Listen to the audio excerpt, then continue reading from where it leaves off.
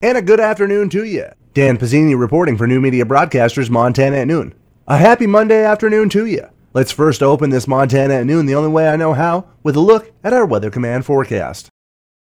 Rest of today is going to be sunny, with highs 80 to 85 degrees, and west winds at 10 to 20 miles per hour.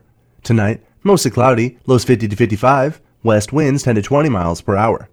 Tuesday is going to be warmer and sunny, with highs 90 to 95 degrees, and west winds at 10 to 20 miles per hour. Tuesday night, mostly clear, lows around 60, west winds 10 to 20 miles per hour. Wednesday is going to be partly cloudy, with highs around 85 degrees, and west winds 10 to 20 miles per hour.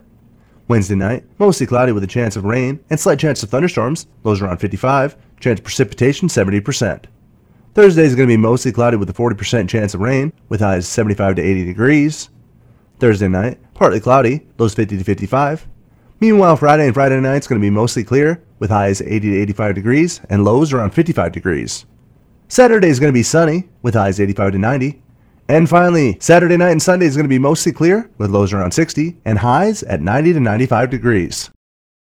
First in local news stories, a groundbreaking ceremony was held on Sunday afternoon on the site that the new St. Mary's Catholic Church in Rocky Boy is being built. In December 2019, a defective furnace started a fire that destroyed the entire church. There were no injuries, but the church was a total loss. Since then, Father Joseph Tran says they've raised over $2 million toward the construction of a new church. I feel really happy, really excited only for me, but for the whole community, especially the people here up in Rocky Boy. It will be a new beginning for us as a community. The original church was built back in 1979 out of 200 logs from the reservation. One of the people who helped build it, Father Pete Guthneck, was at the groundbreaking ceremony for the new building. Life and faith and living and suffering, dying, rising continue here. And we'll have a space for expressing that in our prayers and our ways. The cost of the project is estimated to be about $2.5 million, and Tran says construction will take at least a year. The Fort Benton Summer Celebration is back this weekend after having been canceled last year due to the pandemic. Chairwoman Connie Jenkins says countless hours of work have been put in since they received authorization back in March. It's been very challenging to put this together in 3 months, but we got it done. And some things that we normally do are not happening, but we have a full schedule, and people should come on down and enjoy all the different events and have a good time. Included among the dozens of free events are live music, a parade, a fun run, and fireworks. The parade on Saturday morning will lead into the ceremony at noon at Old Fort Park to celebrate the 175th anniversary of Fort Benton. And first the mayor will be saying a few words, and then also Ken Robinson will be speaking about the history. The summer celebration begins on Friday morning and ends on Sunday afternoon. For more information, visit fortbenton.com/SUMCEL.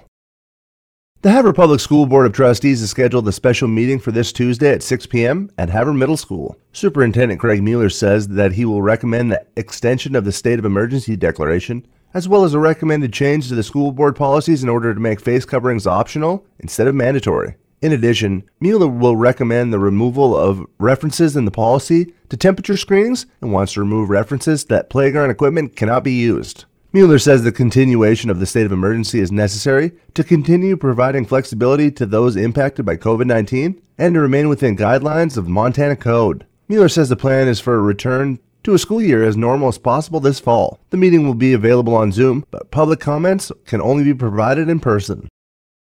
Now turning our attention into state news.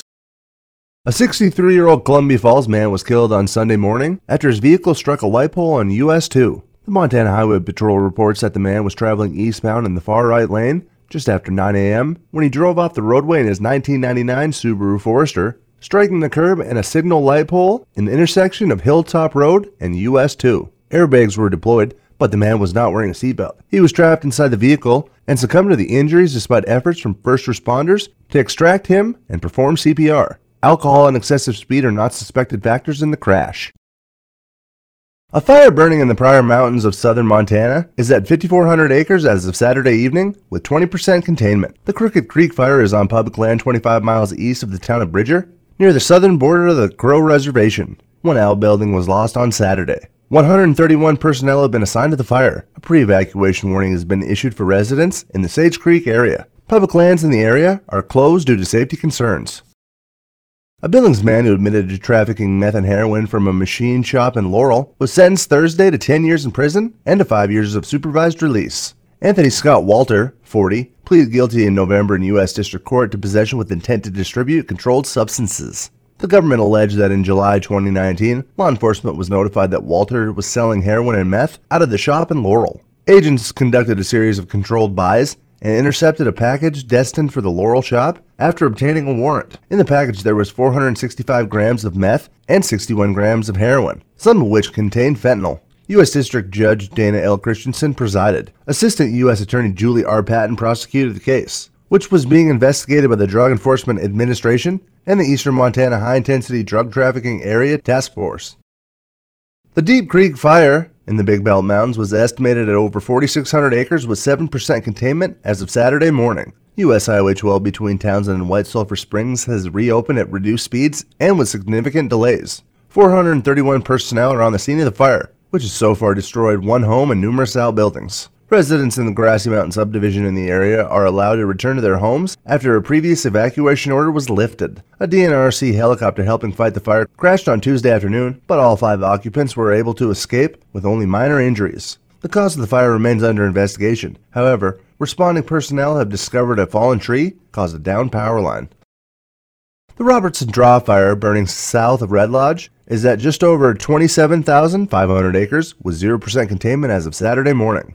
The fire, which has destroyed at least 8 major structures and 13 secondary structures, is now believed to have been human-caused. Evacuation orders have been lifted for North and South Grove Creek, Gold Creek, Ruby Creek, and Robertson Draw east of Highway 72. However, those areas are under an evacuation warning and should be ready to leave with minimal notice. The Beartooth Highway remains open. The fire was initially reported at 3:30 p.m.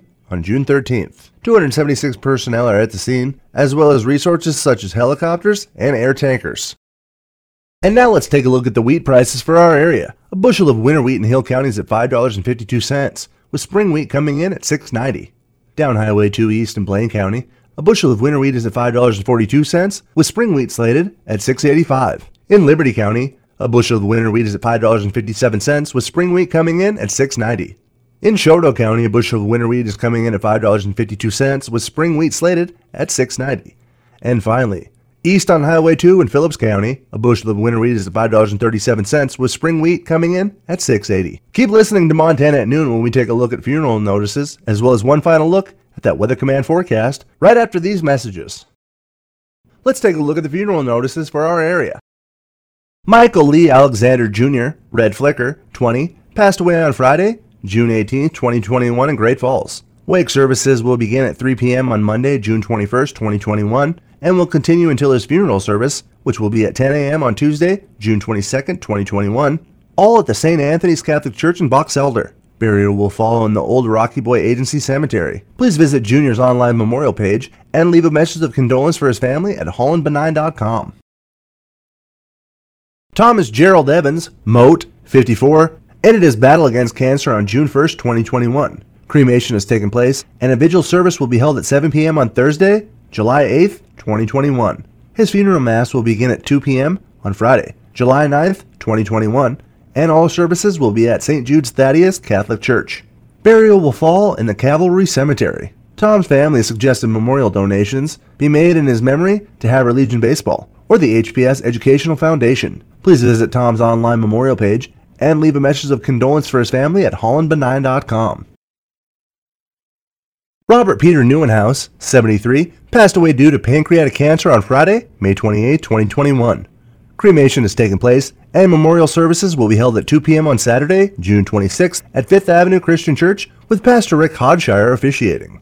Burial will follow with Sioux and Highland Cemetery, and a reception will follow his graveside service at the Havre Elks Lodge, number 1201.